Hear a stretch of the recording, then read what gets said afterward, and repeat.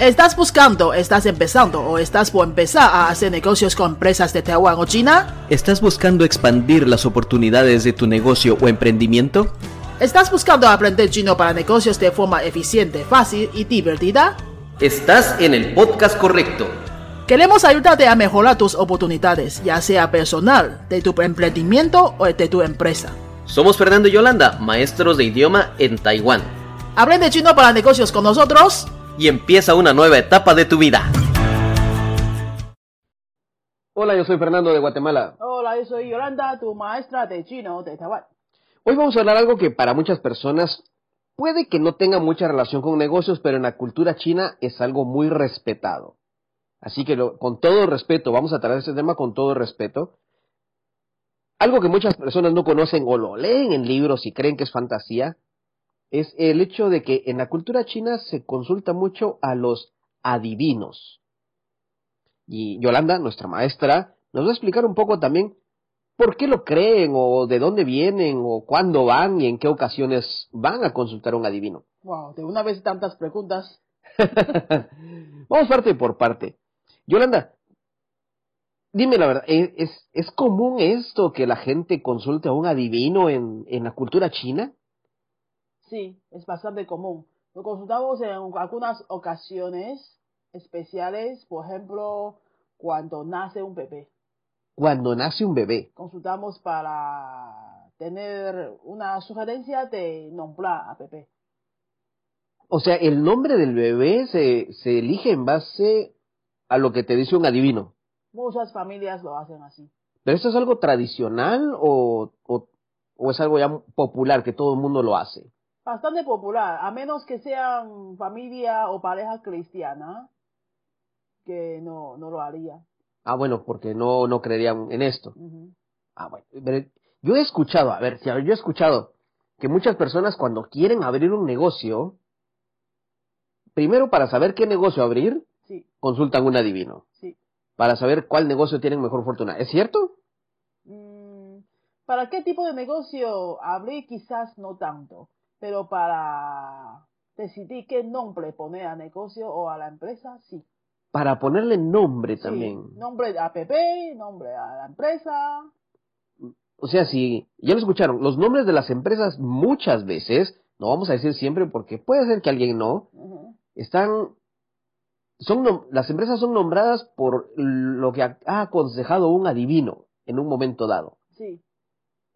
Así que háganse la idea, todas esas empresas que conocen de marcas de origen chino o taiwanés, seguramente ese nombre se lo dio un adivino. No todos, vamos. No todos, pero vamos a ver, entonces, qué buen trabajo de marketing están haciendo los adivinos para darles un nombre, ¿eh? Sí, súper buen marketing. Una necesidad de siempre. Es una necesidad de siempre. Pero también esto de los adivinos, de hecho en la cultura occidental, hay muchas personas que no les gusta llamarse adivinos. Creo que los llamarse como consultores de la buena fortuna, o algún nombre más bonito, pero marquémoslo como adivino, como estamos hablando, con todo respeto, no es por ofender. De Occidente estamos hablando con Yolanda, parece que viene también lo que es el tarot. Uh-huh.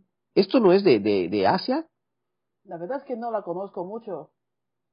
Pero en Occidente yo sé que es algo, se está volviendo un poco popular. Muchas personas les gusta consultar el tarot y decimos que les lean las cartas.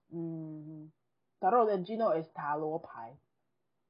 Entonces ya es una palabra que sí la están fonetizando a chino, entonces sí, más que todo sea extranjero. Sí. Pero ¿sabías que en la cultura occidental muchas personas también van a que les lean la mano? ¿Esto viene de occidental? No sé, pero yo recuerdo que yo sabía de personas que iban a que les leyeran la mano. Nunca he conocido a alguien que lea la mano, pero sabía que habían personas que iban a eso. Aquí también lo hay. También. Pero allá se decía que viene de Europa, de los gitanos. De los gitanos de Europa. Aquí también se lee la mano. Sí, también hay. También hay. Tenemos de adivino, leer la mano y también leer un carácter que escribes. ¿Un carácter? Sí. A ver, cuenta, ¿cómo está eso? Eso nunca lo he escuchado. Pues te pide escribir un carácter cualquiera y según la forma que escribe uno, analiza su personalidad, su forma de ser, su futuro. O sea, analiza la forma en que escribes. Sí. Hay gente que escribe pequeño, grande, escribe con detalle, escribe de todo tipo de estilo. Y se escribe el número 1. No, hombre. Es que el número 1 solo es un palito horizontal. Por eso, y si escribe el 1, más fácil. Ve a probar tú. A ver qué te dice. Bueno, pues te cuento que también en Occidente, esto yo no sé si es a nivel de psicología o a nivel de adivinos, pero hay personas que lo que hacen es leer tu firma. Pues algo así. Es casi la misma idea. Sí. Porque lo que hacen es, escribe tu nombre o firma aquí en una hoja, como tú quieras. Y lo que hacen es decir, es que si tu letra está inclinada para la derecha, para la izquierda, si es redonda, si es más cuadrada, si es más larga. Y me recuerdo que hay personas que analizan eso. Puede ser algo parecido. Es algo parecido, suena algo parecido. De hecho, esto ya no es tan difícil de analizarlo. Con nuestro sentido común, es fácil de observar. Yo, por ejemplo, en mi clase de chino, cuando empiezo una clase, en primer día, y en la misma clase llega estudiantes de, digamos, 10 países diferentes. Lo primero que hacemos es conocernos, ¿no? Y siempre los pongo a escribir su nombre en su idioma, para tener una tarjeta de nombre delante, encima de la mesa, para que vayamos conociendo. Y ahí me gusta mucho observar su forma de escribir su nombre. Hay estudiantes que primero dibujan unas líneas y escriben su nombre sobre la línea. O dobla la hoja en alguna forma, cierta forma, para escribir su nombre. O escribe forma muy artística. O escribe pequeño, escribe grande, escribe con qué tipo de lapicero. Hay de todo. Y con eso, sí se observa muy evidentemente cómo es su personalidad. Sí, entonces eso ya no va más por adivinación. Pero sí, en Taiwán sí existe esto en base a lo que es un carácter. Bueno, ¿por qué estamos hablando tanto de esto, de adivinación? ¿Por qué si esto es van a decir, esto es un podcast de chino para negocios, ¿por qué me estás hablando de adivinación? Me estás metiendo un tema que nada que ver. No. Recuerda, estamos hablándolo con todo respeto porque cuando vayas a hacer negocios, es posible que la persona con la que quieras hacer un negocio, empezar una empresa, te va a decir, necesito tiempo para pensar. Y ese tiempo para pensar probablemente sea hablarlo con sus colegas, hasta con sus padres, o incluso con un adivino para saber si el negocio va a ser bueno o no. Y es algo que hay que respetar en la cultura. No te va a decir, va a decir, pero un adivino, ¿qué va a decir? No vamos a decirte si es bueno o malo. Es algo que les ha funcionado aquí en la cultura china por más de 3000 años y es algo que hay que respetarlo, hay que entenderlo. No tienes ni siquiera que entender el por qué, tienes que respetarlo. Son tradiciones que son interesantes y cuando las conoces te puede ayudar porque vas a decir, bueno, ¿quieres consultar? No hay problema, consúltalo. Y si cuando él te diga es que alguien me dijo he consultado, pues no hay problema. Puedes ayudarlo a entender, puedes ayudarlo a comprender tal vez la información, puedes darle algo más para convencerlo. Es algo que puedes utilizar también a tu favor. Si muestras un respeto hacia su cultura, el otro va a pensar, está respetando, no me está criticando. Esta persona es más de mente abierta, es más fácil para comunicar. Si eres más fácil para entender la cultura, eres más fácil para comunicar, tienes muchas más ventajas para hacer un negocio. Además, es muy buen tema para socializar también. Qué buen punto has dicho, qué buen punto. Sí, por ejemplo, cuando conoces a una nueva persona chino hablante, cuando ya se conoce un poco, ya hay un poco de confianza, le puedes preguntar cómo se escribe tu nombre en chino, ¿no? Para aprender.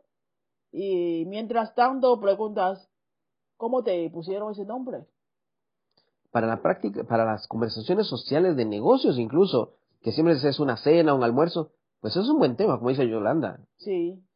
quizás la mayoría o la mitad te va a decir que mis padres consultaron con un adivino. Es cierto. Los nombres también de las personas, como dijo Leandro al principio, es por un adivino. Pero también me contabas que hay un cierto patrón, que hay un carácter que siempre tiene que estar en la familia, en Sí, los hay nombres. familias que manejan así. Los nombres en chino tienen normalmente 3 caracteres. El primer carácter es el apellido, que es al revés a español. ¿Sí?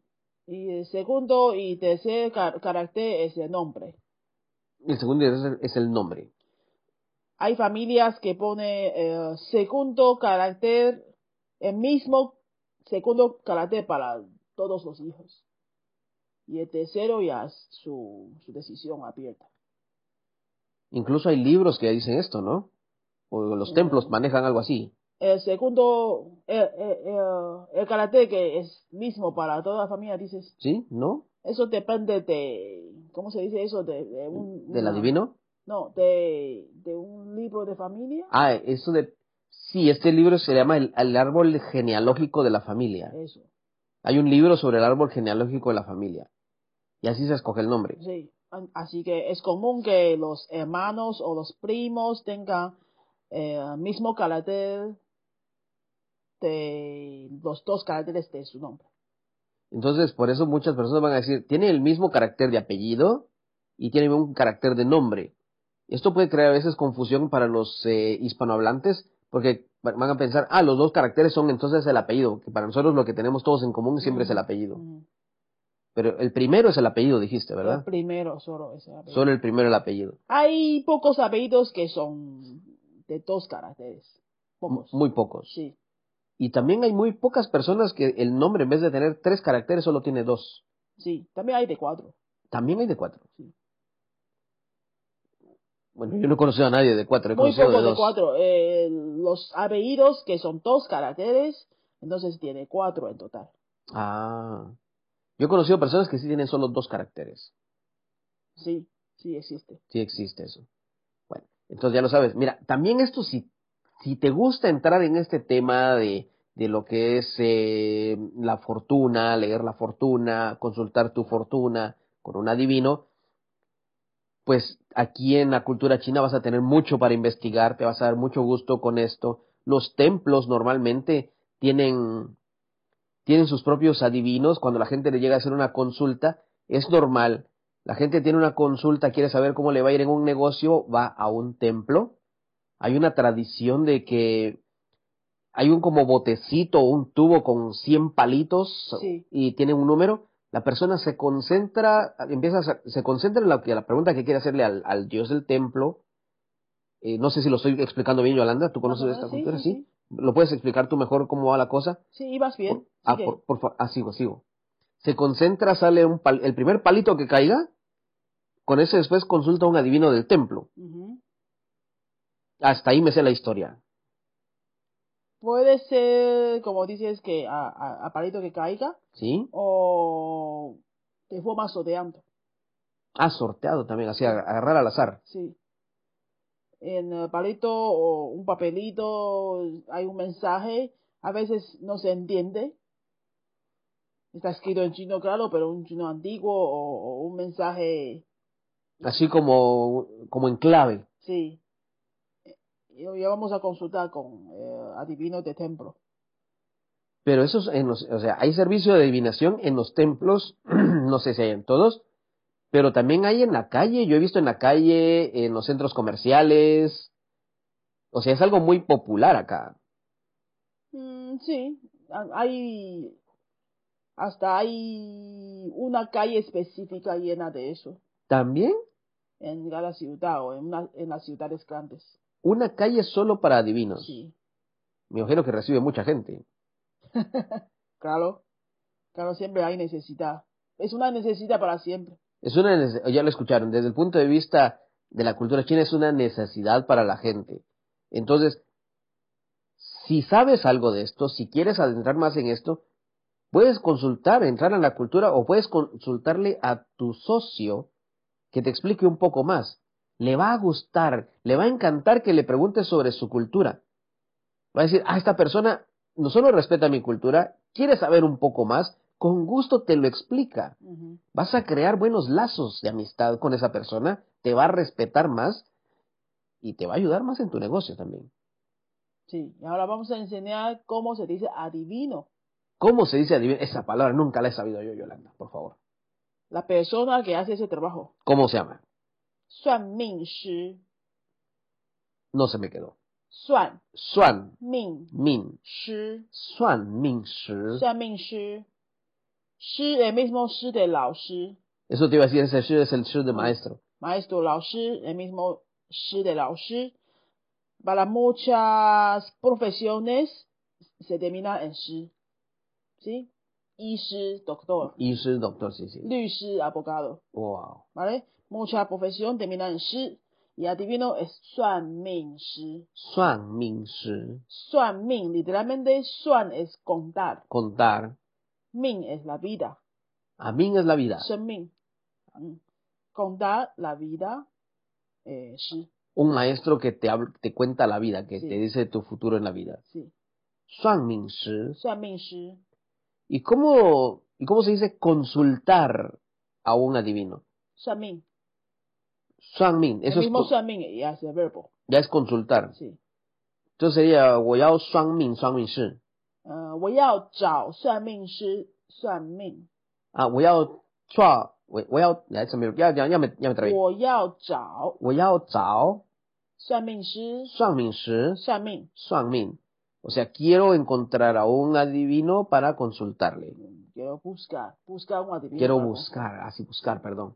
ya te estás confundiendo verbo encontrar y buscar Ay, sí. Otra vez, Yolanda, por favor. 我要找算命师算命 Despacito. 我要找我要找算命师算命师算命算命. o podemos decir de otra forma más simple 我要问算命师我要问算命师. quiero preguntar al adivino Quiero preguntar al adivino. 我要问算命师我要问算命师. o simplemente dice voy a hacer ¿cómo? Voy a consultar 我要 consultar. 我要算命我要算命. 我要算命 Más fácil. 嗯 我要算命. Bueno, esto ha sido todo por esta vez. Recuerda, el respeto ante todo a la cultura te abre muchas puertas. Aquí lo estamos hablando con todo respeto. Si quieres saber algo más sobre la cultura china, visita nuestra página de Facebook, Chino para Negocios. Visita nuestra página web, chinoparanegocios.com. Y comparte este episodio con otras personas. Para que si a quienes les interesa la cultura china, quieren hacer negocios, o incluso les interesa saber sobre esta cultura de consultar adivinos, pues invítalos a que nos escuchen o nos dejan alguna pregunta. Todo lo que nos ayudes a compartir, a darnos 5 estrellas, los comentarios, nos va a ayudar a seguir creando más contenido. Yo soy Fernando. Yo soy Yolanda, tu maestra de chino de Taiwán. Adiós. Adiós. Si te ha gustado este tema, déjanos un comentario, danos 5 estrellas o comparte con tus amigos. Si tienes algún tema que te gustaría que habláramos, déjanos en los comentarios y con mucho gusto podemos hablar sobre ello. Adiós. Adiós.